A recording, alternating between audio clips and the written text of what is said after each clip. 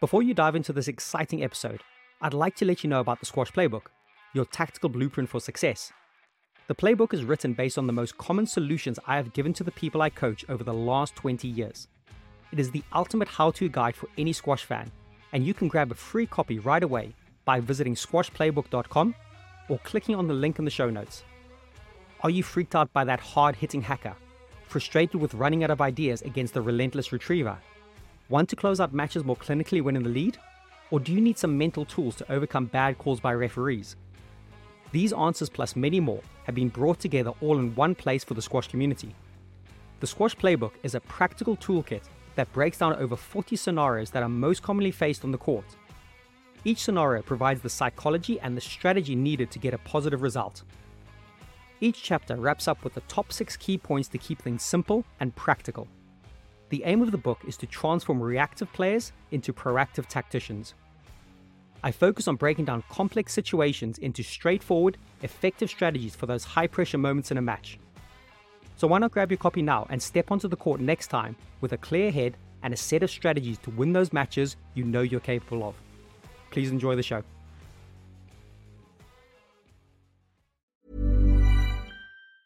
Life is full of awesome what-ifs, and some not so much, like unexpected medical costs. That's why United Healthcare provides Health Protector Guard fixed indemnity insurance plans to supplement your primary plan and help manage out-of-pocket costs. Learn more at uh1.com.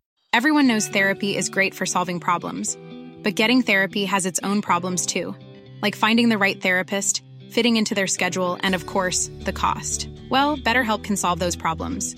It's totally online and built around your schedule. It's surprisingly affordable, too. Connect with a credentialed therapist by phone, video, or online chat, all from the comfort of your home. Visit BetterHelp.com to learn more and save 10% on your first month. That's BetterHelp, H-E-L-P. When you're ready to pop the question, the last thing you want to do is second-guess the ring. At BlueNile.com, you can design a one-of-a-kind ring with the ease and convenience of shopping online. Choose your diamond and setting. When you find the one, you'll get it delivered right to your door. Go to BlueNile.com and use promo code LISTEN to get $50 off your purchase of $500 or more. That's code LISTEN at BlueNile.com for $50 off your purchase. BlueNile.com, code LISTEN. Hey ladies and gentlemen, boys and girls. Welcome to your next installment of the SquashMind podcast series. On the show today, I have none other than the marksman himself, James Willstrop. A real treat and honor to be able to get someone like James on the show to talk about the mind and have a full, frank, and deep conversation in regard to his mental toughness, where he thinks he's evolved it from, how he thinks he cultivates it, and reliving some really cool moments in his career. It was a real pleasure for me to sit down with James for this hour and take this look at his mind. And he's such a deep thinker. There's so much that he thinks about, that he questions, that he's still curious about at this point in his career. So looking quickly at some of his titles and some of his CV, it's pretty amazing. And I've just picked a few out to make note of. He was the most successful British junior player of all time, and he won 3 British Junior Open titles, as well as the European individual title, as well as a World Junior title. So you can't get much more on your CV as a junior. He was also a former world number 1 and won the Commonwealth gold medal in the singles, which we relive and we go through that story about that event and the week all around that event. We have a look at the environment of Pontefract and growing up there, which has been a massive contributor to his success and his mental toughness. As I said, we relive some of these really key moments in his career, from Commonwealth Games medalist to that run of 15 matches that got him to become world number 1, and what was going on in the mind, what he was telling himself, how he was thinking about things, how he was looking and analyzing things along the way. We talk a lot about his inner voice during pressure situations and how this has been a real help to him and how he looks to cultivate this inner voice. And maybe alongside this, the aspect of visualizations, how visualizations has played a massive contributory part to his titles, his success, and his sustained ability to keep loving the game, to keep coming back, and to keep at it for so many years. We also look at some tips and advice on how to play at key moments in matches. So some really good things for everyone to extract and look at what they're doing at these key moments in the match. And we also have a bit of look at his second book, which has come out, which is called Interviews with Inspiration. I've got myself a copy so far and I'm devouring it. And I'm loving it to bits, but I'm actually taking so many notes on it. So I'm not actually reading it cover to cover because there's so many things that he talks about with these amazing athletes and people of success throughout the years. And as I'm reading it, I'm kind of thinking that this is amazing. It's similar to what I wanted to try to do with the Squash Mind podcast series, is get inside the mind of these high performers, high achievers, and understand what makes them tick. So it seemed the appropriate time for us to have this chat as his book was coming out, and I love it. And it's a huge recommendation for me, anyone wanting to get inside the mind of these high performers, both in and outside of squash. It's just absolutely brilliant. And actually, he doesn't interview any squash players. He gives us comments on them, and it's all sports people outside of squash, but also people in the acting industry and people in the chef, basically. So it's a real wide range. But this has been a super fun chat to relive some of these stories and memories with James. He's an absolute gentleman. I feel honored to be able to text him and call him and have these type of chats. So I hope you'll get a lot out of this conversation between myself and James Willstrop.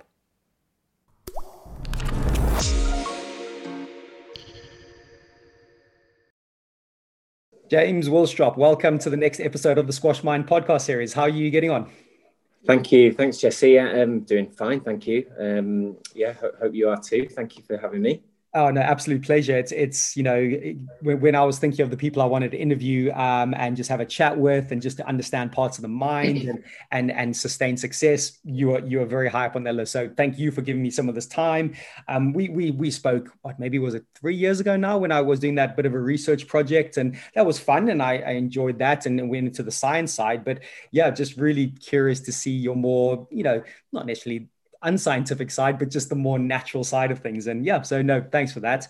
And I think a great place to start and kick off is, growing up in the hallowed Pontefract, very famous part of the world for squash, great documentaries been done by Squash Skills. And could you reflect on this environment growing up and how it made you look at the game? Because it feels like it's producing players that look at the game in a very unique way. Yeah, I mean, thanks for that, and nice being here. Yeah, I mean, the Squash Skills documentary was just so beautiful. I mean, I was very touched watching it, and lovely to have that sort of document, really, to obviously for Malcolm as well, and just to sort of see that sort of testimony to what he does and what the club does, and yeah, it is unique. I think it's what are the sort of unique things that we can say about it? I think obviously you've got Malcolm at the centre of it, and I think people are obviously quite interested in him because he's very individual, very different. There's nobody quite like him, is there? And we all know that. And his sort of personality. There's an element of what would you call it? Sort of piss take or that sort of comes with him.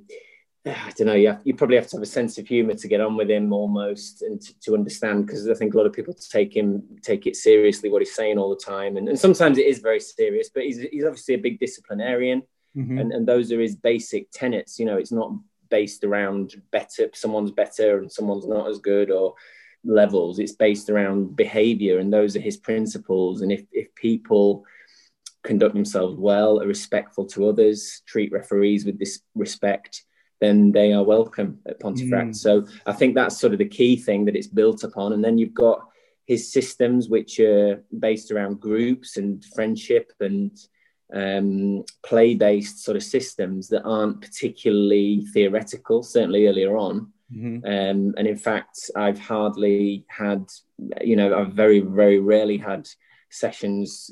I've been on court with him alone in my time, but not really to sort of dissect technique to any massive length. His way is quite interesting because it's not all about him just talking about theory. It's about him allowing his players, and I think this has been said a lot, and it was said in the documentary, that he allows his players to sort of find their way and in their own sort of style. So he's not implementing a particular style on players, and they're sort of learning a lot, especially as juniors are learning through play. And one thing I've noticed is he gets them into quite difficult situations, sort of playing like alley games and things like that, when you would think they're not actually ready. Mm-hmm. And I've noticed this, and it's really interesting. And I remember it happening when I was learning to drive. I had a couple of different teachers, and I responded much better to the one that actually let me just drive. Right. When the other person just let me, was talking and throwing things at me. And I suppose it's a little bit the same with French or learning languages and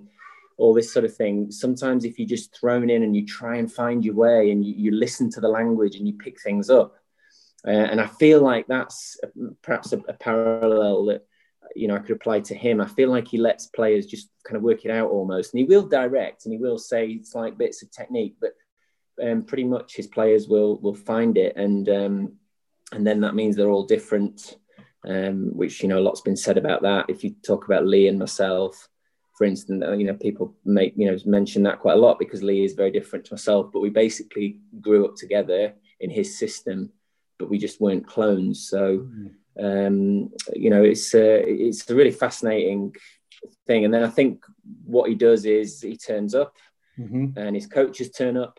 So they're there every week. And these kids are getting quite cheap sessions, so he doesn't charge loads of money for like one-to-one sessions. He charges a pittance, no money for, an hour's coaching, an hour and a half sometimes. And so these kids are building up these hours in a fun environment, which is sociable, and adults, it's not just kids, but they're building up all this sort of squash knowledge and court craft sort of quite naturally through play, quite cheaply. And economically it works for him because if he has 5 or 6 on a court, he's getting money in from those 5 people, and even though it's small amounts, and they're probably hitting a lot of balls, and so I think that's the way it works, and I think it's been unbelievably successful. And I'm certainly not saying for a minute that squash can't be theoretical and you can really look deep into it. And of course you can, that's absolutely true, but a lot of it is getting on there, working it out. And it's, when kids learn to find their own ways as well, that's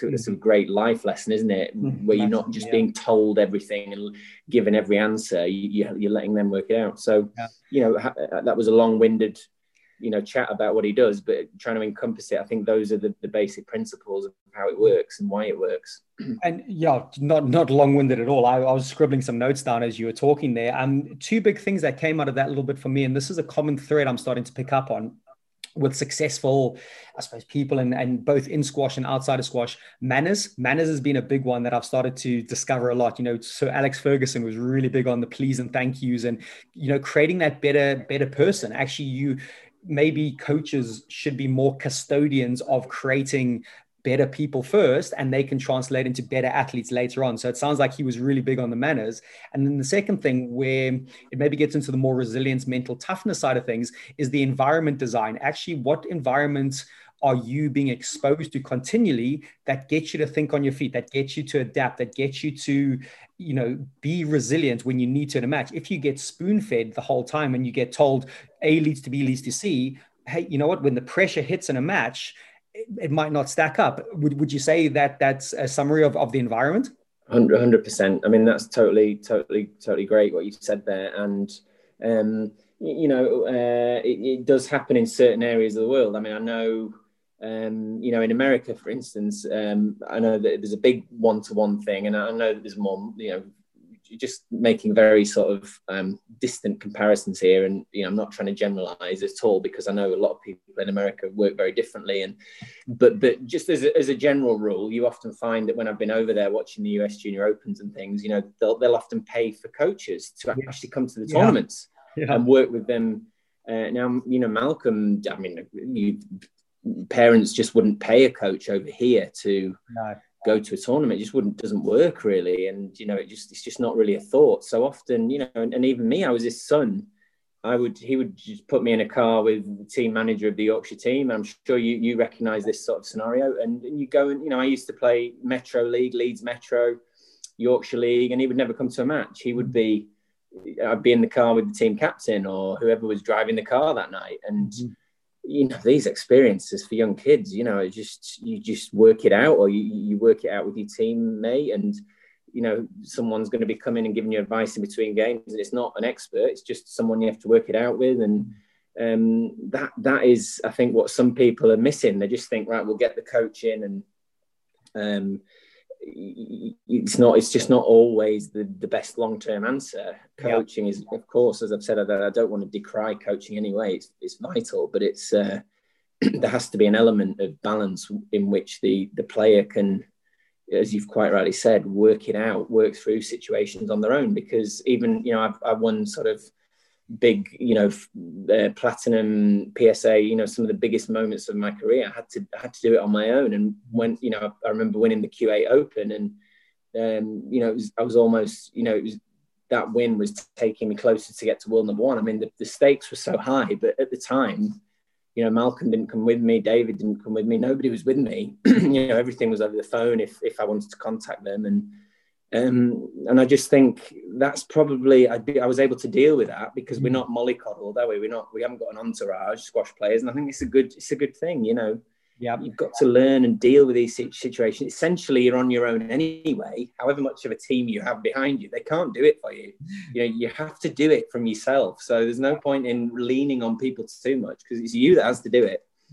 I think it totally resonates with me that just reflecting back at being a youngster, being thrown into adult leagues, I think that's one of the best learning curves I had in my life. And if I hadn't been given the manners as a child, those adults would have probably kicked me out or would have hated that experience. But I think the manners then led me to a place where I could learn more from those people.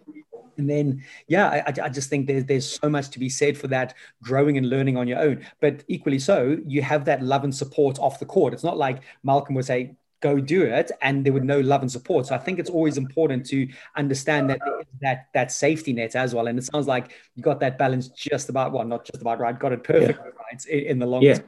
Yeah, and good point. Good point. Yeah, of course. I mean, Malcolm and my mum and dad were absolutely. They it sounds like what you maybe had. It was just there, and they would be at some tournaments, and they would not be at others, and that was really healthy because if they were every single tournament, seeing every match and watching every warm up and doing, that's just like it's overkill, I think, for a kid. And I just there's a balance, isn't there? Quite like you said, just to find certainly as a parent or a coach, I think. Mm-hmm. Yeah, and some of love my parents watching me, but some of my best tournaments was when they just dropped me off for the weekend. I would see them in the evening, they'd drop me off in the morning, and it was the interaction with my mates, the running behind the squash courts, mucking around. Exactly. Yeah, and just leaving you to it. Those were the bit. I can't, and we're talking Zimbabwe here, we're not talking the biggest thing. Actually, winning tournaments in Zimbabwe didn't really mean much. It was more that I just want to hang out with my mates. And then I reflect on some of the tournaments I go to now, and you see the parents doing everything with the kids, the warm up, the nutrition, there's a continual overbearing thing. And exactly. Balance is the word. Yeah. You want that love and support, but you want to take the reins off. And how great was it? I mean, your mum, I'll never forget. I mean, she was cheering for me, for goodness sake. I mean, I still remember it. I hear her now, because there were big matches in my junior thing, but that's a good thing. She wasn't just thinking about you or, and that's the same with Malcolm.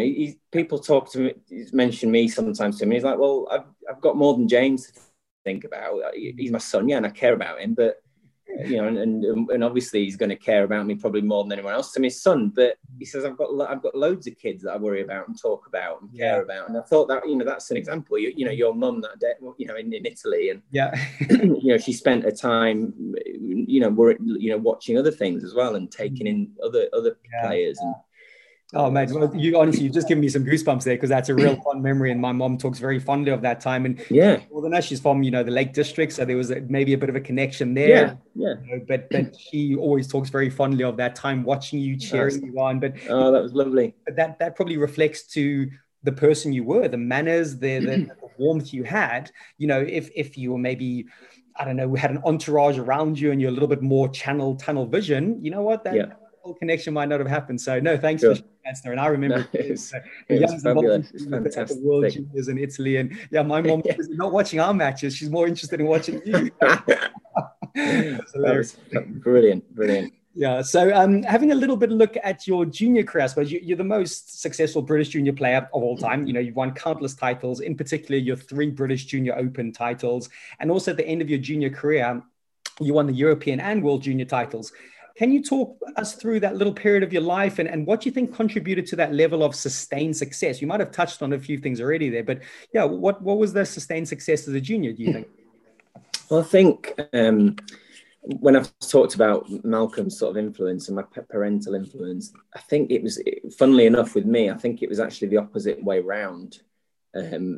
I was almost the one that was a bit almost over inspired or over excited about being successful at squash. And I think I just got so obsessed from a very young age with it that it took me to sort of search for these achievements so early. So, for instance, I just remember, I remember doing these warm-ups.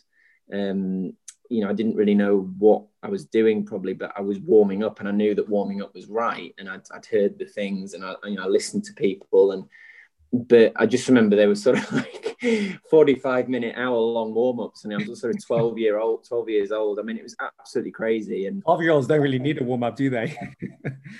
I mean, yeah, exactly. No, they don't. And maybe a little bit might have been good, but I took it to such extremes, and it was all in from the right place. It was the opposite of what we were just talking about then. It wasn't where the parents were saying, go and warm up. If anything, they were like, just relax a bit. Don't go and spend 2 hours warming up when you've got a big match ahead and or you want to try and play well. And Malcolm's always been one anyway. He's never overtrained anyone.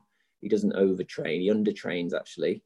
If anything, I always want to do more. But he knows, he's quite good at knowing when to stop, which is good in a coach. Especially when a player gets very obsessed like me. So I just remember being very obsessed early, and I think that probably took me to those heights, if you like, as a junior, because I was really dedicated. I mean, I just wanted so badly to be good at the game, and I dreamt about the glass court, and if I ever went to watch a big tournament, it would just captivate me just to extremes that I just can't even explain to people. I mean, I don't know whether kids get it now because it's much more available, but I was, just so absorbed by it. I was writing notes. I remember being at tournaments, having a notepad out, writing things down, watching the great players, and the influence it had on me, I can't convey. So there was no wonder really that I would do anything I knew what I wanted to do. And I think I just trained really quite maturely and quite just probably more than I probably needed to, but it got me very good, and I worked very hard, but it was hard work that was healthy because it came right from me. It wasn't anyone else, and it certainly wasn't parental. It was just what I wanted to do it. And if you still reflect back at those junior days, amazing to have that. Again, we could get into the whole nature nurture debate. There was obviously something there within you that was driven towards that. Did you feel it ever spilled over too much? Obviously, you had the balance of Malcolm and your mom, like saying, a little settled balance. But could you say that it could have become a bit of a sick obsession at some points? Any thoughts on that? Yeah, I think at times it did, and certainly as it became into the it did. And when I got into the early parts of the senior career and chasing, the number one position in the world and all this sort of business, at times there's no question it did. And sometimes it would be minor, sometimes it would really explode into a real issue, which I've, sort of written about before and things. Sometimes it would surface in, I get to a league match and I've just finally hit the end of the road and I just can't possibly go anymore and I've pushed myself any further. But then sometimes it would be sleeping would be difficult and these sorts of issues. And it was just out of whack really, because I lost perspective, and it was all about this sport and being the best. And oh my goodness, if you get wrapped up in that all day long, it's a problem, because that's not life. It's not what is going to ever define you. If you fail to do these things, what the hell does it matter? You're just a person and you've got people around you, and we know what the important things are: love and families and people. That not winning in squash matches. There's nothing wrong with it being important, because it is, but I got that out of hand, and even early on, I think I did. And I think it's probably taken age and time and surgery and having children and all these things that come together in your 30s, or what like it has them for me. And maybe you can relate, but you get a certain perspective, and you see things clearer. And I think it got out of hand at times. Yeah, your I suppose if you got a gauge of importance, it's that gauge definitely does shift with time. As a youngster, you're striving for possibly those external things a little bit more. The gratification of titles, and the gratification of people around you and how people might view you in a certain way. And yes, great if you can recognize that and channel it, but not make that your whole identity. And that's where I'm really trying to do some work with some of the players, is going, hey, listen, great, you have this passion and let's fuel it, but let's remember we're hitting a black ball in a room. Like let's get real about like the world and what the bigger picture is. And look, you could say this to a 17, 18-year-old. They might not be ready to hear it. You say that same thing to a 24-year-old and they'll hear it. So I think as such a fine balance to get that. Yes, you want to make people aware of it, but actually sometimes people aren't ready to hear it at certain points as well. And that for me is fascinating to go down there. So true. And people say that question, aren't they? Like, oh, would you do it better? And I think, oh God, why didn't I do that when I was 21? Why didn't I chill out a little bit when I didn't get the results straight away? Or, if I trained really hard and things weren't working, why did I not chill out? I should have seen it was a road. It was a continual journey, but you can't see these things. You want it now. And I remember wanting things now. I have to train. I have to put this time and I have to strive for this because I have to have it. But you're absolutely right. Again, it's like you can't. It's hard. You, as a coach, an older person trying to tell a younger person that you've got to be very clever about how you convey that, because they just need time to learn it. Completely. And again, like I think part of what I'm trying to do, and almost my responsibility is expose people to it. They might not grasp it now, but you know what? They might have just had a little seed planted, and over time they might come back to it. And, you continually nudge and not saying my way is the right way by any stretch, but, if a bit of mindfulness comes into their day, if they can journal a little bit more, if they can be reflective, if they can have things that aren't just going to bring down the red mist in the short term, and I'm not just talking squash, I'm actually talking more in life. I'm thinking, so when you say about Pontefract and, manners and ethics and morals, I think there's so many lessons we can take from outside of life and transport them into the squash court, but equally so, they can also point back to life. I think both things can point to each other in a really, really clever way. That's right. But let's look at this number one, when you got to number one. So in 2011, you had this run of 15 matches in a row, undefeated. You picked up 3 titles along the way, which meant in January 2012, you became the world number one. Can you reflect on this period of your career, and what do you think, again, led to this amazing run? So, yeah, I mean, obviously it's years and years of effort and work which have gone in, and in the background. I think the sort of direct before bit was the summer was very, very good in terms of training, and I put a great few months together. And it just wobbled a bit. I wobbled actually quite badly the first few months of that new season.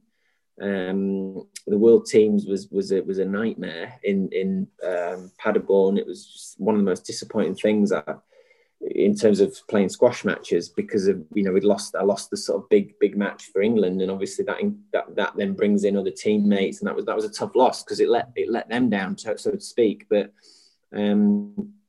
things, I think it was all based around the fact that I thought everything was great because the training had been so good, right? But I learned an incredible lesson that autumn, because I kept sort of plugging away, working away. The training kept going well. I kept topping it up, and I was getting on court. After I'd lose in the semi-finals, and I was back on court the next day, pushing. And then I sort of went to Rotterdam, lost in the semis of the World Championships, and something just that night, I remember having a few drinks and just thinking, this is just really pissing me off now. I've put so much in. Everything looks good training-wise, and it's just not happening the way I want it to again. And you're 27, 20, I can't remember how old I was at that point, 28, and time's going by, and people talk about you as being future world number one, whatever, all this stuff, which again is all this rubbish that you just don't need. Stories. Yeah, you don't need to be thinking about this, but you do. At 27, you do think about it, So anyway, I think I had a really steady couple of weeks. Okay. Had a drink, had a fun night with people. I remember it really clearly. The next week we sort of had some family time. I've actually written quite a big bit on this in the book, because it was a big thing actually to try and understand from development wise. And then that sort of week off, the letting go was massive, because I then went to Hong Kong, I think a week after. I'd maybe had like one physio session, maybe a couple of very steady hits, but I'd hardly trained for sort of 7 to 10 days. Got to Hong Kong, did some good hits, some good training as I got there, got going again, and then that was it. 3 tournament wins on the trot. Amazing. And it just, everything slotted together. Mm-hmm. And I just thought I was so like confused in sort of September, October, when things weren't happening, and it just made me realize that work that you do is very important, but you can't just keep pushing and keep pushing and keep pushing. I needed that little time where my mind had almost given up. I'd sort of said, I don't care anymore. I'm going to eat what I want for a week. I'm going to, I had, like I say, I had a few drinks. I had a good night of fun.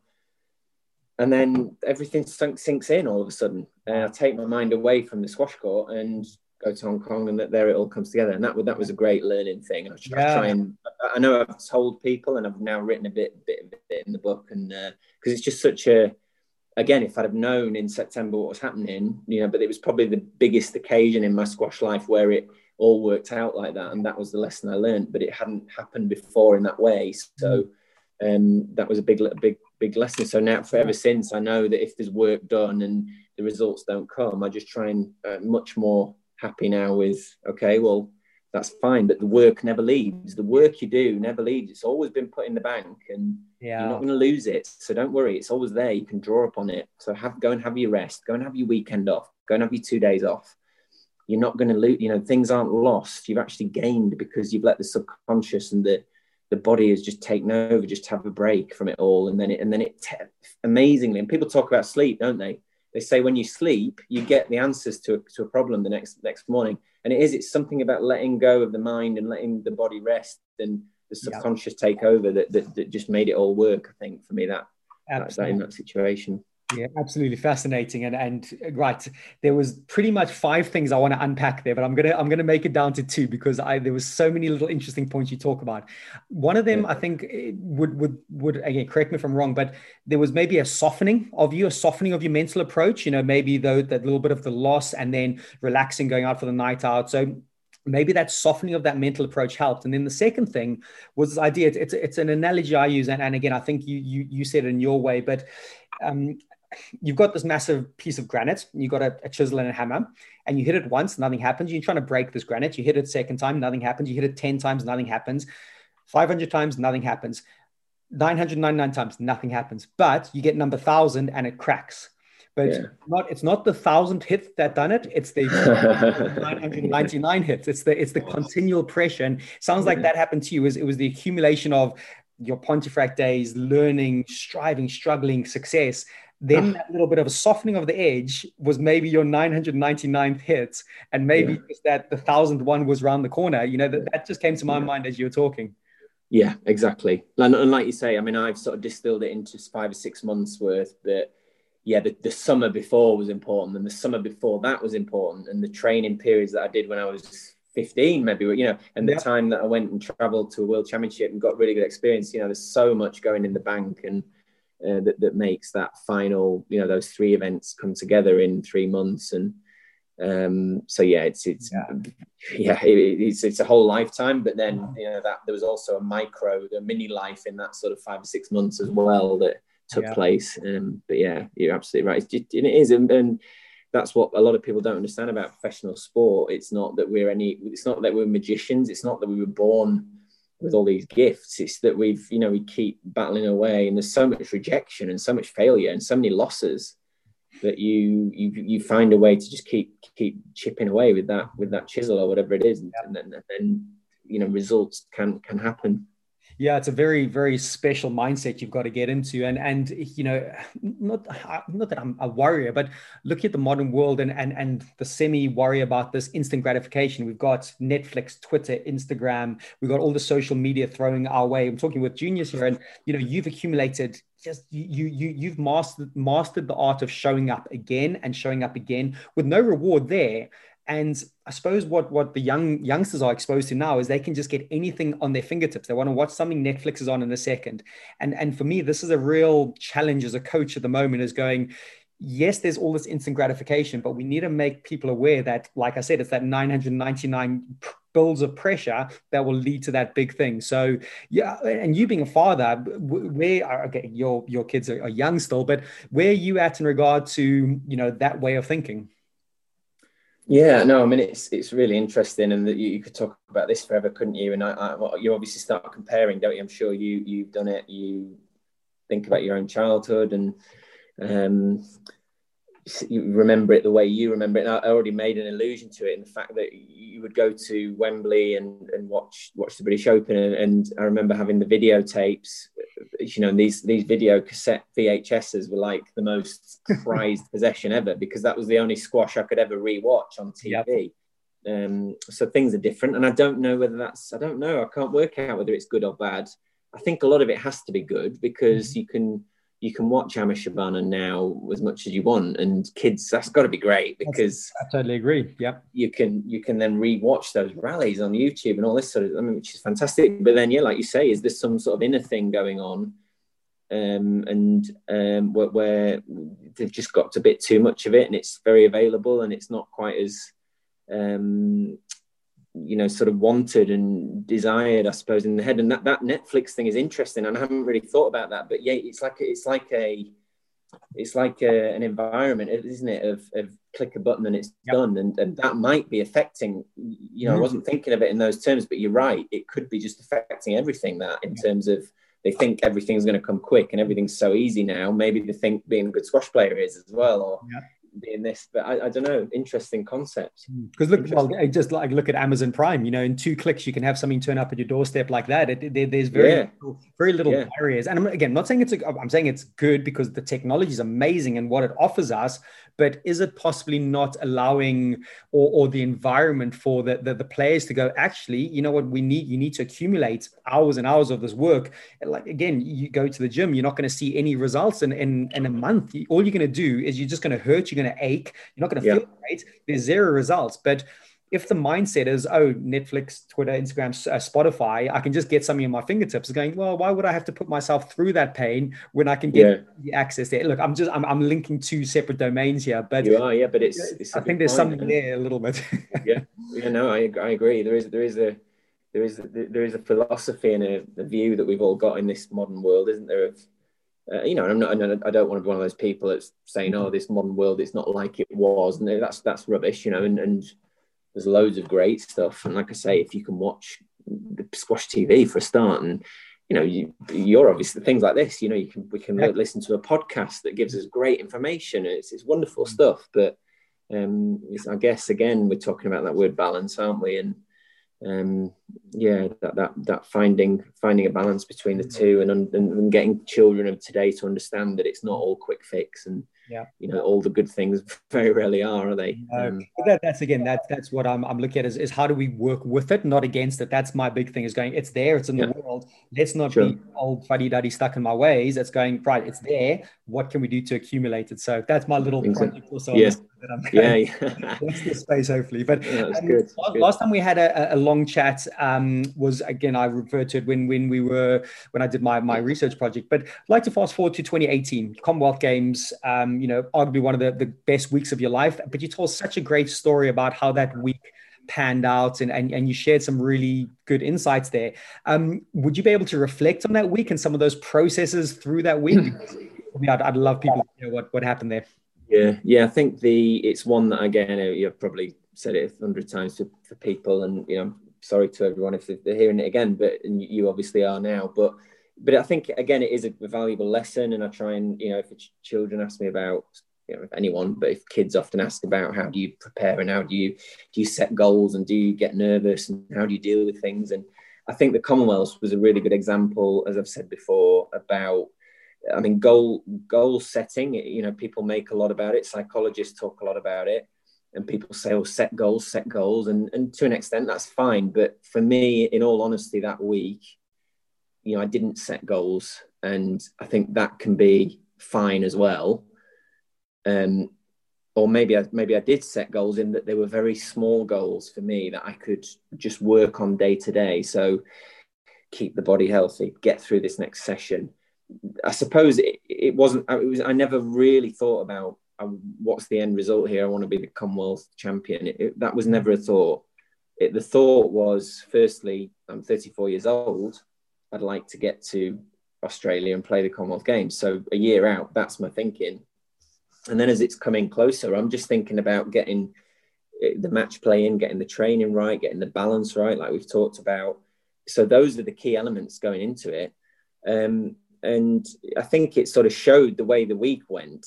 The second match, the first match was very good. The second match against Campbell Grayson was pretty, what's the word? Not fluent. It was rusty, just not happy with the way I played, but then he played well. So I think he made me play like that to stop me playing. And then the second, the quarterfinal was sort of a massive 80-odd minute match with Cameron Pilley. So just the context of how that was working out, things weren't looking that good. So 3 days before you're winning the gold medal, you're thinking, I remember ringing home. I remember I had a chat with Vanessa, and I was a bit down about it, because I thought, well, that's, you know, I think particularly after the Campbell Grayson match, because he'd made me feel really not very good. I think he just stopped me playing. You know, then the next day, well, I'm pretty tired, and I was pleased to get to the semis, but I just thought, well, that must be it now. I can't keep performing at this level, having had a 90-minute match with Cameron, and it was really brutal. But then it was just an example of how things change within a week, and I wasn't expecting too much. I was a bit disappointed with the second round match, but other than that, it was okay. I'm just here to do my best. I've got here, and I'm fit and well. And then it was just an amazing example of how not building it up too much really helped me, because the next day, you know, I was against Nafizwan and managed to play really well and win that 3-love. And then suddenly you're there with a chance in the final. And I was a bit fatigued, but I had a chance and I was okay. So, and then there you are, you know, another 24 hours later, again, you've got the gold medal around your leg. You know, if you'd have said it a week before, I wouldn't have believed you. If you'd have said it sort of 3 days ago before, I would have sort of not really believed it. It wasn't part of my thinking. So all those people that are saying you must have a goal and you must goal set, and I'm not saying they're wrong, but I'm saying the goals were much different to what you would think. They weren't sort of the goal is the gold medal. The goal was just, let's get this right today. Let's get the next warm up. Let's get the next session done. Get the physio, all those little things, and just not thinking about the big gold medal winning moment. Totally. And that was, I think, when people are talking about goal setting, that was a key sort of thing for me. And it's probably not really my way anyway. As a person, I don't plan things that much. I don't plan training schedules. I often see how I'm feeling that day. I often see how I'm feeling that week. Whereas loads of players I know really have to plan everything down to the last second. And that's just not me. I've never done it. I just think I do hear a lot of people saying, you've got to goal set. And it's like, you might not have to if that's not your personality. You know, you don't always have to. As long as you're thinking about how to balance and apportion what you're doing, and, you know, having the balance there. And maybe goal setting is the least thing you want to do. Maybe you just need to go and talk about, you know, the last film you saw, and just be really relaxed and not talk about that. And again, I think that's where maybe the mistakes are made from coaches and people. It's like, what's right for this person? Not what do the books say always. What's right for this person? Do we need to be thinking about squash all the time? And some players do, some. Mother's Day is around the corner. Find the perfect gift for the mom in your life with a stunning piece of jewelry from Blue Nile. From timeless pearls to dazzling gemstones, Blue Nile has something she'll adore. Need it fast? Most items can ship overnight. Plus, enjoy guaranteed free shipping and returns. Don't miss our special Mother's Day deals. Save big on the season's most beautiful trends. For a limited time, get up to 50% off by going to BlueNile.com. That's BlueNile.com. Hey, it's Ryan Reynolds, and I'm here with Keith, co-star of my upcoming film, If, only in theaters May 17th. Do you want to tell people the big news? All right, I'll do it. Sign up now and you'll get unlimited for $15 a month and 6 months of Paramount Plus Essential Plan on us. MintMobile.com/switch. Upfront payment of $45 equivalent to $15 per month. Unlimited over 40 gigabytes per month. Face lower speeds. Videos at 480p. Active Mint customers by 531.24 get 6 months of Paramount Plus Essential Plan. Auto renews after 6 months. Offer ends May 31st, 2024. Separate Paramount Plus registration required. Terms and conditions apply if rated PG. Don't. No, again, just jotting down some notes there. The way the way you speak about it, the way you're so eloquent with how you put it is for me fascinating. I'm just absorbing here. So, in regard to goal setting, again, this is just my theory but I completely agree. It's people's identity. I think the idea of a gold medal, whatever, it faces you in the right direction. That's all I like to think about it. It's not an end point. It just faces you in the right direction. That path might be completely skewed and you might have to just nudge here and left and right. But that's where you talk about getting more wrapped up in your process goals, the controllables, things that are immediately in front of you day by day, session by session. And that's what actually carves the path through the jungle, through the bush, whatever you want to talk about. But when you talk about goal setting and that big external goal, I think it is such a dangerous territory to go in. It's so far away, it's so elusive, but I also think I like it in a way because it just makes you face in the right direction. That's all I like to think about it. And then you got to carve your path session by session. It sounds like you did that perfectly in the moment. That big battle with Cameron Pilley, at that point, you're probably just thinking, my body, and how am I going to even get through the next match? But you just kept yourself in that moment. And I just want to reflect on the second thing I wrote was I suppose the love and support of your family, Vanessa, having that environment that you could, I suppose, have a sounding board, because you phoned her after that Cameron Pilley match. Was that right? No, it was after the Cameron match was because again I wasn't putting too much pressure on myself, but the Cameron match was good, and it was just hard, and he was very good, and we always used to have hard matches anyway, so there was nothing. I was quite happy really after that one. It was the one before that got me a little bit down, because I just thought I'd been going all right, and it was more of a disappointment how I'd won through it 3-1, but I just felt the squash just was really average, but I think it was to do with him, and I should have given him more credit at the time. Campbell was very good, and so I think I guess through all of it, I just look back to that night where I just remember ringing Vanessa and just saying, "Oh, it's just rubbish," I just didn't feel good, and all this sort of, I was just sort of down, and she's like, "Oh, that's all right. You're okay. You're there, and you're fine." And it's like, and I'm like, "Yeah, you're right. I'm here, and it's all good." So there was no sort of massive underlying pressure, but she was great, as she always is. She's been through it as well, and she's the opposite to me in many respects, because she can give me that relaxation. She was always much more relaxed as a world level player than I was. So that helps, and just taught you to talk through it. But I just remember it because I felt really down talking to her for some reason, just because of the performance, I think. But the Cameron one I was happy with. It was just hard, and it's hard. Credit to him. I was actually pleased to win, because he was, he played so well in front of his home crowd, and the crowd were heavy, crowd were against me and all that. So that was fine. I was happy with that. It was more the other one. Yeah. So I want to stay with this a little bit longer, because it leads me to my next little question. And I'm curious about inner voice and, the stories we tell ourselves.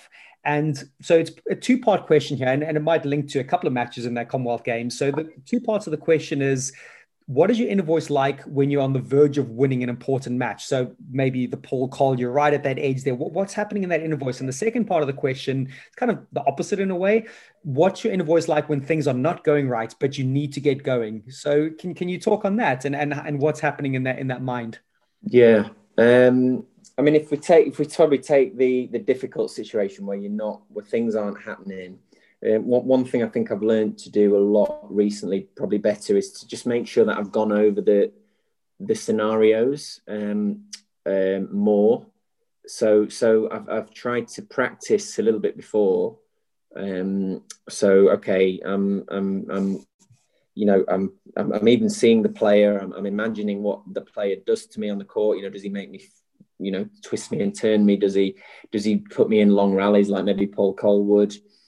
And it's just sort of taking myself to that place a little bit and saying, okay, you're 5-2 down in the second and you're 1-love down.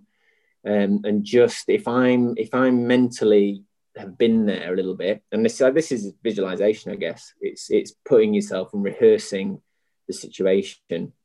And I've got a lot of strength from this in the last, certainly later on. I wasn't clever enough to use it earlier on. I didn't understand it as much, but just being prepared for the possibilities. So this could happen. So what will I do? And I might write it down. I might say, well, Paul, might go 1-love up, and then he might go 4-2 up. So, and he might be putting me under a lot of physical pressure. Feel that. What does that feel like? I've been through loads of training. I'm fit. I'm strong. Give yourself the positivity, and then this is what I will do. And so, if I've gone through that a little bit before, when I get there and I'm 1-love and 4-2 down, I know what I'm going to do, because I've been there. But so many times in the past, I'm sort of 1-love and 4-2 down, and I'm thinking, what this wasn't supposed to happen. This was the plan. It's not working. And what should I do now? And you're too confused. Whereas if I've gone through it, I'm like, I know now, because this morning in the hotel, I was going over this. So I knew what I was going to do at 1-love and 4-2. So this is what I'm going to do. And then I do it. And I just try and say to myself, that was the plan, execute the plan. And if that doesn't work, then what can I do? I've given it my best, and that's all I can do. But at least I've prepared for it. At least I was aware of it. And I think as an athlete, you're in the midst of a squash match, as you know, the oxygen debt takes over. You can't think as clearly. And therefore, when you get into these problems, 2-love down, the whole thing's running away from you. It's like, I don't know what, you lose the clarity. Whereas if you've understood it when you're in your hotel or back or wherever, and you've tried to put it together as a plan, then you're equipped for it, aren't you? And I think that's what I do, again, it's all about the process. It's about, what's the plan? Hit the ball straight, forget about the score. I can't get wound up about that now. I've just got to do what the plan is. And is that to get it to the back? Is that to hold the ball? Is it to try and find the space? Whatever that little tactic is, just have it and just try and execute it. And then the points look after themselves, hopefully, or maybe not. And if they don't, they don't. But you've given it everything you can. Yeah. Well, you're really speaking my language. Sorry to interrupt in that, but that's in very quick terms, that's exactly the whole concept around SquashMind is how we can make visualization and rehearsing stuff a real accessible tool for players. And, there's been a lot of research done on it. That's where I get curious, scientific research papers, firsthand experience of players like yourself talking about visualization. So you reflecting on that is so powerful. Just one last thing on that visualization, maybe before we talk about your inner voice when you're about to win a big match. Can you talk us a little bit more through that process? Is it a daily thing? Is it something that you just do at tournaments? Like if anyone's listening and they want to get into visualization more, anything that you could suggest just from your own personal experience? Yeah, I think visualization is quite hard, isn't it? Because you're trying to imagine. So I think earlier on in my career, I was trying to sort of picture things in a visual sense. And so I was almost sort of saying, right, that's a drive, picture that, and then that's a cross court, and then that was all a bit too cloudy for me. But if I put it in sort of a sense of, okay, I'm playing this guy. So in the past, he's made me feel very uncomfortable because he's hit those kills to the front, and he doesn't give me any errors at the beginning. So someone like Gaultier is a good example. A lot of the time I could know, I could preempt things a little bit. I mean, he would take me by surprise because that's what the best players do, but I knew certain things would be difficult, and the first period of the first game was going to be difficult because he wouldn't give you errors. He'd be happy. He'd be positive because that's how he is. And, I'd have to just withstand, and I'd need to have a plan in place. If he often started well. So he might go, I know in the past he went 6-1 up or 6-2 up against me. So it's about me, not necessarily visualizing every shot, but just saying, right, Gaultier is in there. We're on the glass court. He's gone 6-2 up against me because he's not giving me an inch. He's just playing everything tight down the backhand. He keeps hitting those little kills in that he does cross court and straight. So what's the plan? Keep using your lifts, or whatever the answer to that in your mind is. Keep using lifts. Keep tight on the backhand so that he doesn't get the opening. Don't give him the angle on the backhand so he can't play that kill. Mm-hmm. And so it was more like that, like 6-2 first game. He started much better than I have. Then therefore I'm going to do this. I mean, obviously you can't plan for every single point of the match, but there were often phases that I could identify with, and I would do it on both hands, you know. So I might say, if I'm 2-love and 7-2 up or whatever, I'd say, right, what's going to happen now? Because that can also be a bit of a shock. Exactly. But yeah, that was how the visualization worked for me. It wasn't, you know, from my point of view, trying to visualize every image was quite hard, and it wasn't like, you know, see the backhand and see the swing. It wasn't that. It was more like, and that might work for people, that's fine, but for me it was more like, this is the scenario, this is where we are in the match.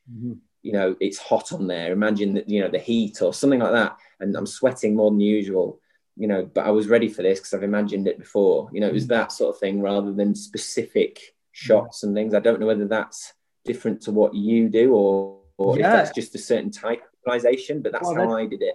I think it links back to something you alluded to earlier. It's everyone's wired a little bit differently, aren't we? You know, someone might be very A to B least to C, and they would literally visualize the nth degree in the minutia, the whole rally. Whereas yours sounds more like a story where almost emotions might even be coming into it, or feelings or sensations and plans, and you know, you almost, the way you're talking about it, and again, I've explored a little bit of it, but I'm going to go a lot deeper. You've got my cogs really turning now. Is almost looks like from the third person, possibly. You're watching it as if you may be on a screen and going, hey, if I was watching this myself, how would I'm 6-2 down in the first against Gult here. If you were the coach, how would you be speaking to yourself? So I think you found like a really good method then. And the second point on that, and it sounds like that was your first one to go to, there's a big school of thought around this idea of negative visualization now. And what that is, so say you're playing on Sunday, between Monday and Friday, you would visualize all the worst case scenarios like that, 6-2 down, 2-love down. And Monday, Tuesday, or Friday would be all of the slightly, I say negative, but a lot of it's about acceptance. And then what a lot of the athletes are doing now is on the Saturday and Sunday, they flip it into the positive one where they're going, right, now I'm walking onto the on court with confidence. And the last thing they would do would be this idea of, right, I'm now entering my arena, but I've boosted myself up. But if anything bad goes on, they can adapt. Because just quickly, a lot of people used to visualize always the perfect scenarios, and then one thing would go wrong and it would be like, I haven't visualized this. It sounds like you got that pretty early on. I think that's kind of what I've done. Like, I would definitely visualize the sort of losing or the difficult situations more than the, you know, if I'm 2-love and that one. And it's precisely that. And it's a little bit about expectation. If I almost, people say, oh, don't imagine the bad stuff. Well, I'm not sure about that, because it helped me to just balance my expectations. So if I expected that was a possibility, it meant that I wasn't getting too cocky and too, you know, so I would often repeat to myself, look, you know, you're feeling good, your training's going well, but remember what's happened. And then I go back to 2011 in Paderborn and say, remember that time when you were feeling on top of the world and you were fit as a fiddle? It didn't work. You didn't always feel good. So I sort of tell myself, expect the worst things, don't really expect anything because you never can, but it's like, this could happen, this might happen. So what are you going to do when it does? And you know, it's not every bit of this match is going to be easy. You're playing against the top 10 player in the world. They're going to make it hard. There are going to be some hard bits. So you're right. I actually almost do imagine the negative stuff, but I don't, not in a negative way. It's like, this could happen and this could be bad and it could feel uncomfortable, but then I'm going to give it a positive response, you know, and then your response is positive, isn't it? But I know exactly what you mean. And I think it's good to be aware of the negative, if you like, or the less, you know, the less good situations, so that then you can respond to it. Yeah, completely. And that was when I touched on this with a sports psychologist. And again, it was all well intended and was good, but so much about it was building yourself up, positive stuff. Get onto that forehand volley drop and control this, control that. Great. And I walked out of that session feeling $1 million. My next training session was great. But when I got to the match and I missed my first volley drop, I was like, well, I practiced it. I visualized it. Why? What is going on here? So again, I wish I'd maybe been exposed to it or even experimented myself a little bit earlier, but thank you for sharing that. That sounds amazing. And then maybe you've already answered the question, but then if we invert it and, you know, you're on the edge of something big, edge of world number one, that tournament you won in India to get you to world number one, Commonwealth gold medal. What's going on in your mind at those points? Yeah, I think I always just think, you know, a lot of people are a bit scared, aren't they, when they've got the lead and they've got the ascendancy, and then they're a bit scared of people are quite nasty about this situation, aren't they? But they've got these horrible words like bottle and choke, and I don't like them as words because, and I just think as long as I give everything I've got, if that guy comes back from, and it happened in the Commonwealth final, actually, I was 2-love up and about 7-3 or something up against Paul, and he started to edge his way back to about 5 or 6, 7. And I remember feeling it's not a nice feeling, that, because then you think suddenly if he captured that game, we're in a bit of a battle again. Whereas I've actually controlled the whole match and I should have won. They're horrible thoughts, but all I can do in that situation is keep applying myself to every single shot and every rally. I just think if he beats me from here and I've given it everything I can, I've taken every ball on its merit, I cannot complain. And I'm not choked. I'm not going to allow anyone to tell me I've choked. I'm just going to be as tough as boots. I'm not going to give him a single inch. I'm going to take the shots on if they're there because I've always practiced them, and I'm not going to be scared. And it's so hard to do. It's a horrible thing when someone beats me at a lead. But it's just going back to that thing again. They're eating away at my lead, but all I need to do is wipe my hand on the wall or whatever it is and just say to myself, this is the process. This is what I had planned. This is what I've been doing for the last 30 minutes because I'm 2-love up and 7-4 up. I've just got to go back to that. And if I can do it, I'm giving myself the best chance. I think that's all. And it's so hard to think that clearly because you're worrying again about all these external things. People are going to think I've choked. I've let the lead slip. Yep. What if I then lose the match? It's just all that external stuff. It's all rubbish. It's not going to help you. And who cares anyway? No, let the journalists or whoever those people are say you choked. Or, let the critics or whoever these people are, if they want to say that, then say that. But just give your best. And then you've not choked. You haven't. Just give it, that's all I can do, I think, in those situations. Oh man, that is such sound advice. And anyone listening, especially some of the juniors I work with, please just extract that and bottle it because that's exactly the method that I'm trying to do. But it sounds like you've also prepared for it. It's not a fluke that those voices are happening because you've done those bits of visualization. You've maybe played those scenarios through in your head. You've told yourself, yes, I'm 2-love 7-1 up, but my lead's been chipped away at. And so that's where I'm really trying to do some work as well. And you hear coaches say, stay in the moment and be present. But how can we expect players to stay in the moment and be present if they've not practiced or rehearsed it when there's no pressure? You can't also say, right, you're in a final now and you're 2-love up, but you lose the third game. And I've seen parents do it and coaches, all well intended, going, right, you're 2-love up, or 2-1 up now, but stay in the moment, really focus on the moment. I'm going, what has that person done prior to that? Get them in the moment. And that to me is where and the way you speak about it and the way you talk about your visualizations sounds really powerful. And you've rehearsed it so many times that not you flick a switch, but you're there and you're having that story in your head.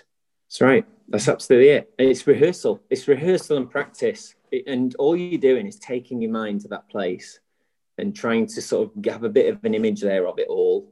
And therefore, it just gives you the experience. It just adds a little bit more experience. Even if you can imagine the court and the venue and the pressure, feel the pressure if you want, feel all those things, see the people off court, see the colours, whatever you want to see, make it part of the experience. And it just means that I get there and it's happening and I've been there. And that is all it is. It's just background and rehearsal. And that's the word. It's like a rehearsal. And, anyone who rehearses anything in all walks of life, whether it be a musical instrument or a shot or, a situation, is going to be more ready and better than if they hadn't rehearsed it. And it doesn't always mean success, but it just means you're giving yourself a better chance of being able to cope with the pressure of whatever the situation is. And, playing the violin in the concert or hitting the best squash match in the World Championship, the squash ball in the World Championship final, whatever that skill is you want to do, you're just giving yourself the armory to having practiced it and rehearsed it, aren't you? Awesome. Honestly, such good words. So when I knew I was coming on with you, I actually reached out to a few of my players and they were ecstatic. So there's a couple of player questions, if you don't mind having a quick little chat about those. Of course. This one links quite nicely because I know you've got some amazing things you're doing outside of squash. You play guitar, you're in a band, you do quite a bit of acting on stage. So one of the questions, and this is one of the players I work with because I'm trying to get him to look at the holistic approach of life, not just squash as your only bit of life. So what is something outside of squash that you think has benefited the way you play? Yeah, well, I think the writing, having written the books now, and done some writing columns and things like that, it's clearly something I enjoy doing. So I've done a lot of it now, and that's, yeah, I just think whatever it is, if it's that's been what I like doing, and it gives me something else to concentrate on. It's something that I'm passionate about. I think more than anything, the acting has probably given me even greater parallels to squash, and I've learned from acting in theatre, because there's that element of performance, and again, rehearsing and learning lines and learning scenes, and how a scene can help, the benefit of the play, which a rally can help benefit the end of a match, and all this sort of stuff. There's loads of sort of just parallels that I can bring there, but those are the particular things that have helped me. And it's not always easy to explain how, but the fact is just the doing of them, because it relaxes me, and it's the love of it that I enjoy. So when I'm doing a play, I've worked hard, and I can feel myself, even the days of the rehearsals, really looking forward to rehearsing that night. And I've worked hard on the squash court, but actually it's sort of driving me a bit through the sessions almost. And I think that's just a part of life, isn't it? If we can find things that we enjoy and hobbies that stimulate us, if we're really specializing and working hard at something else in our lives, or if we go to work every day and we find that quite tough, then we need to go out to the cinema in the evening, or whatever that recreation is. And those things for me have just been just great. And they sort of, I think anyone who knows has that hobby, just to get you through the days, and it can really, I look forward to the rehearsals, so I get through the sessions better. I think that's how it helps me a lot. Yeah, well, the word outlet comes to mind there straight away as you're describing those things. Like, what outlets do you have? If again, great that there's these young, keen squash players, but if your parents are on your back and your coach is on your back and everything is so squash heavy and intense, you know what? Great, fine if that works, but you also need to let off steam in that outlet. And it sounds like, you've found great ways of doing that over the course of time. So second question, there's 3 questions. So second question, when losing many points in a row, how do you stop the momentum? I think again, it's about, I think it comes back to what we've been talking about. So I've been, hopefully I've understood, well, I've been there many times in my career for a start. So again, experience plays a big part, but if I can have practiced it, or been ready for it, or given myself the readiness beforehand, as we've said, through visualization or through just practice and rehearsal of that scenario, then I try to just implement what we've talked about in terms of, this is the tactic, this is the plan. Hopefully I've been through this, so I've gone 6-1 down, or whatever that run of points, and things are running away, but I have to stick to what I know. And this was the game plan. I've got to find the width and length, or whatever that game plan is, and stay with it. Or sometimes you need to be clever enough and astute enough to change the game plan, but that's not always the answer. But if you can see enough on the squash court to be able to do that, that's an incredible thing you've got, and good luck. But that's not always easy, and that's why we try and listen to coaches in between games and things. But yes, often it's about just sticking to what I've planned, understanding that this scenario could have happened, know that I'm ready for it, and I've been there 100 times before, and just stay with it and not worry about the result, not worry about losing the game. Just keep eating away at the rallies. I mean, often it will go, you're 8-2 down. What's the goal of the game? Well, the goal of the game is, I don't want to just keep letting him win these rallies, so stay in the rallies. Okay, maybe the game's gone at this point, but that's okay. You can still get a lot out of this next 3 or 4 minutes if you stay with your plan. It's not all is not lost, even though you may lose the game, but stay with it. And things might open out a little bit for you then. And, it's just try not to think in terms of the points maybe all the time, and just stick to that process, isn't it? Yep. No, again, such sound advice, and stuff that's getting me to keep reflecting and turning my cogs over. So last question from one of the players is, what is your strategy to start well at the beginning of matches? One of the people I'm working with really struggles to start well, ended up playing well halfway through the first game, but any tips on starting well? Yeah, good. That's a massive art. It's so difficult. But again, it's I think I try to, sometimes even in my notes, if I had it in my phone, sometimes I have to remember the first thing I would write at the top of my list is start well. And I used to put it in capitals. And even that, I know it sounds so simple and so ridiculous, and like, what the hell does it mean anyway? But it was just those words. I would, and then I would keep reading through my notes and stuff, and as I'm warming up and getting close to the match, and start well, yeah. So it would just get me in a bit of a sort of, you know, like, just put up the brick wall almost. You know, the tactics are there. You know what the game plan is. Make sure you're right. You know, you're ready from that very point. You know, little things I found were very helpful to me here. Making sure your water was ready, making sure your kit's ready, making sure you're not rushing on that last, you know, two minutes before you, after the knock up. So, you know, the little detail for me is I often need to go to I need to go pee before playing. And often I'm hydrated, so I need to make sure that I don't need the loo in the middle of the first game. So I often go off to the loo, to the nearest toilet, to do that and then come back. And I have to give myself time to do that. Otherwise I'm rushed and I'm all over the place. So I'll often go off in the middle of the knock up so that I'm ready and I've got enough time. That's just a little planning thing that can be just very helpful. Making sure your waters are ready, making sure whatever the equipment you need is ready. Those little things, and then you can just get, you know, yourself all the gear you need and all that business. As I think for me it was like, you know, starting well with just a nice little cue word. I know people talk about little cue words of, you know, and I'd wipe my hand on the wall, right, start, ready, go now. And, you know, and obviously just the last thing on that would be a good warm up so that you're ready to move quickly. Yeah. That was always helpful to me. And in the warm-up, even just giving myself those quick ghosting or whatever that is, just to get myself completely ready for that very first point. And it's bloody hard. There's no right or wrong there. I haven't really given a very good answer, but it's just doing as much as you can of the little things, and and you know, that again, sometimes that wouldn't work. I would go 3-0 down, but it's like knowing that it's part of a longer thing, not getting stressed if it doesn't work. Sometimes it didn't, sometimes it did, but you're just giving yourself the best chance, aren't you? Totally. No, I completely agree. So there was one tiny thing I just wanted to pick up there in your last sentence and how you prepare for your match. You said you keep notes. Can you expand on that? Because I'm super into journaling, really like notes, being reflective. Can you share what you do within your note-taking process? Yeah, I think not every match. Sometimes I just don't quite feel the need, but I don't know really why. I think it maybe just gives me something. Again, it's the sort of repetition. If I have it written down, it's a bit more concrete. Whereas if it's all flying about in my head, I think that's what note taking is, isn't it?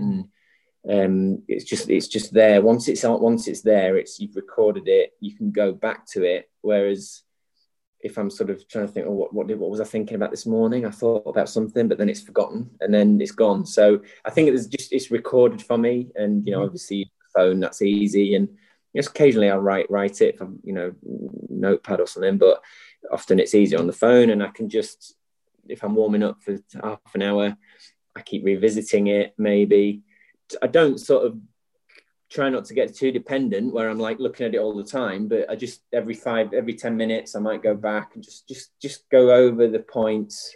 One thing that sometimes got a bit out of hand was that I would write a bit too much. So I try and keep it as concise as I can, just points that I can take in, because I'm not going to be able to go on there and remember everything. But just, this is an important thing, you know, remember he's very good on this shot, so just be careful here.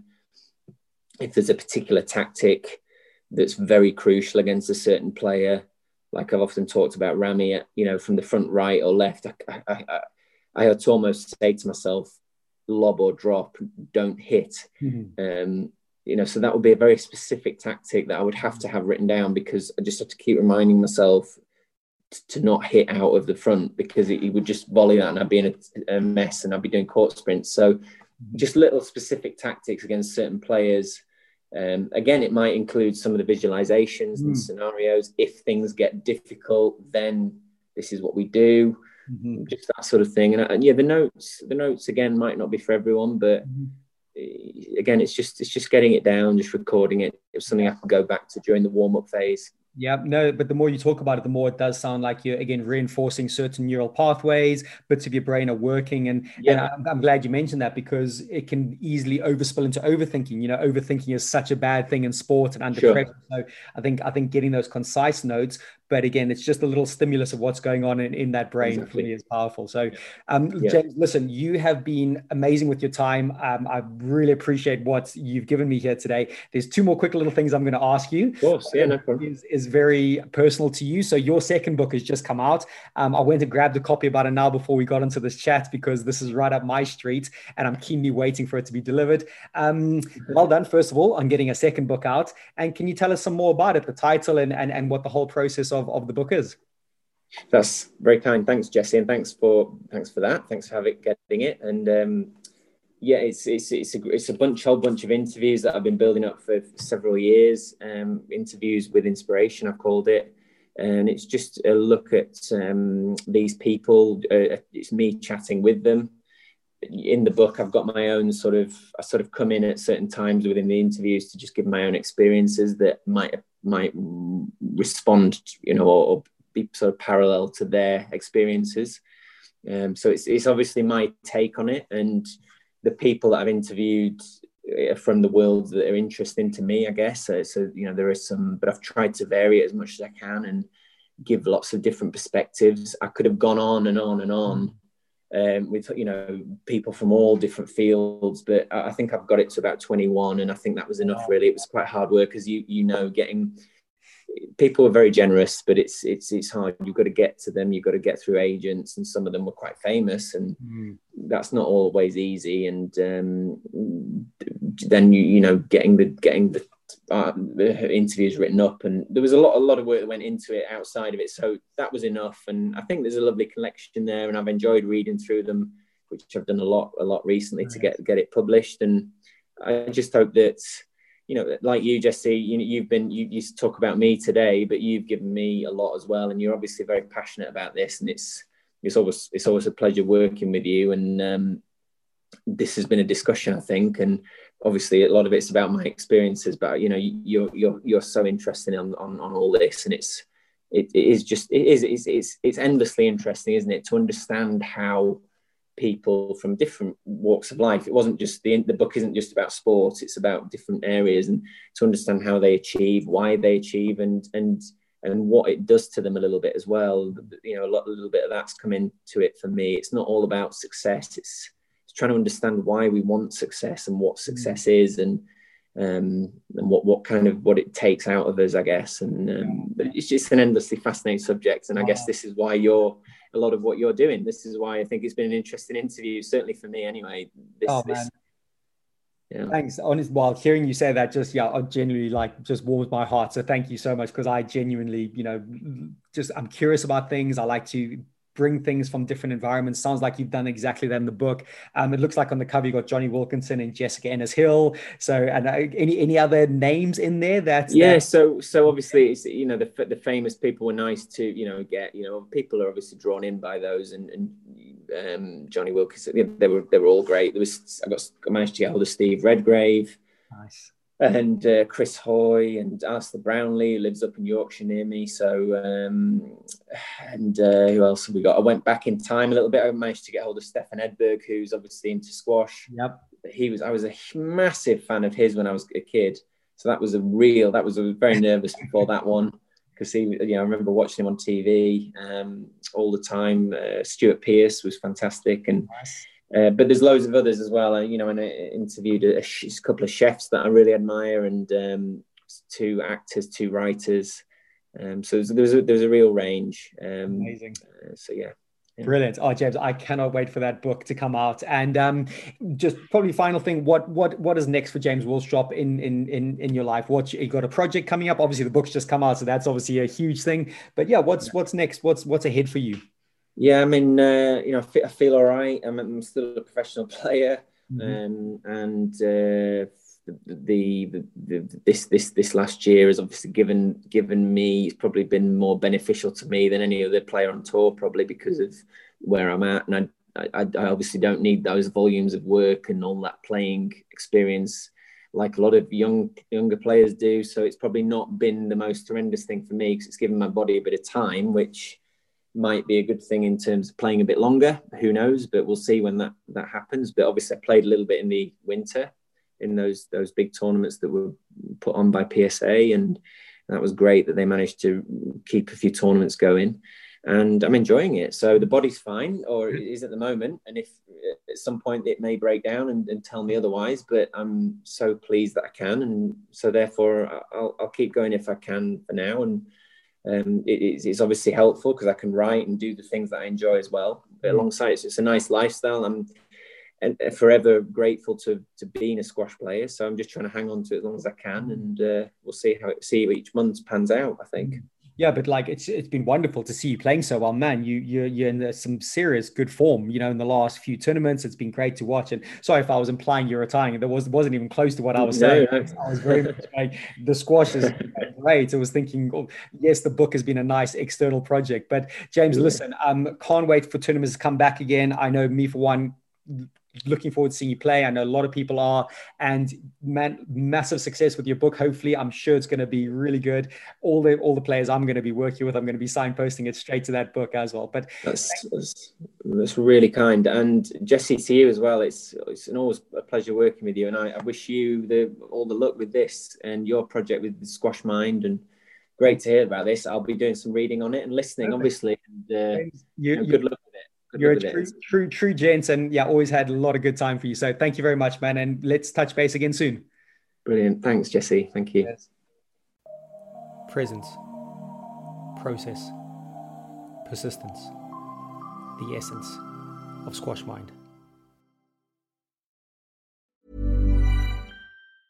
Hi, I'm Daniel, founder of Pretty Litter. Did you know cats tend to hide symptoms of sickness and pain? I learned this the hard way after losing my cat, Gingy. So I created Pretty Litter, a health monitoring litter that helps detect early signs of illness by changing colors, saving you money and potentially your cat's life. Pretty Litter is veterinarian developed, and it's the easiest way to keep tabs on your fur baby's health right at home. Go to prettylitter.com and use code ACAST for 20% off your first order and a free cat toy. Terms and conditions apply. See site for details. Planning for your next trip? Elevate your travel style with Quince. Quince has all the jet-setting essentials you'll want for your next getaway, like European linen, premium luggage options, buttery soft Italian leather bags, and so much more. And is all priced at 50 to 80% less than similar brands. Plus, Quince only works with factories that use safe and ethical manufacturing practices. Pack your bags with high-quality essentials you'll be wearing for vacations to come with Quince. Go to quince.com/pack for free shipping and 365-day returns. Imagine the softest sheets you've ever felt. Now imagine them getting even softer over time. That's what you'll feel with Boll & Branch's organic cotton sheets. In a recent customer survey, 96% replied that Boll & Branch sheets get softer with every wash. Start getting your best night's sleep in these sheets that get softer and softer for years to come. Try their sheets with a 30-night guarantee. Plus, get 15% off your first order at bollandbranch.com. Code BUTTERY. Exclusions apply. See site for details.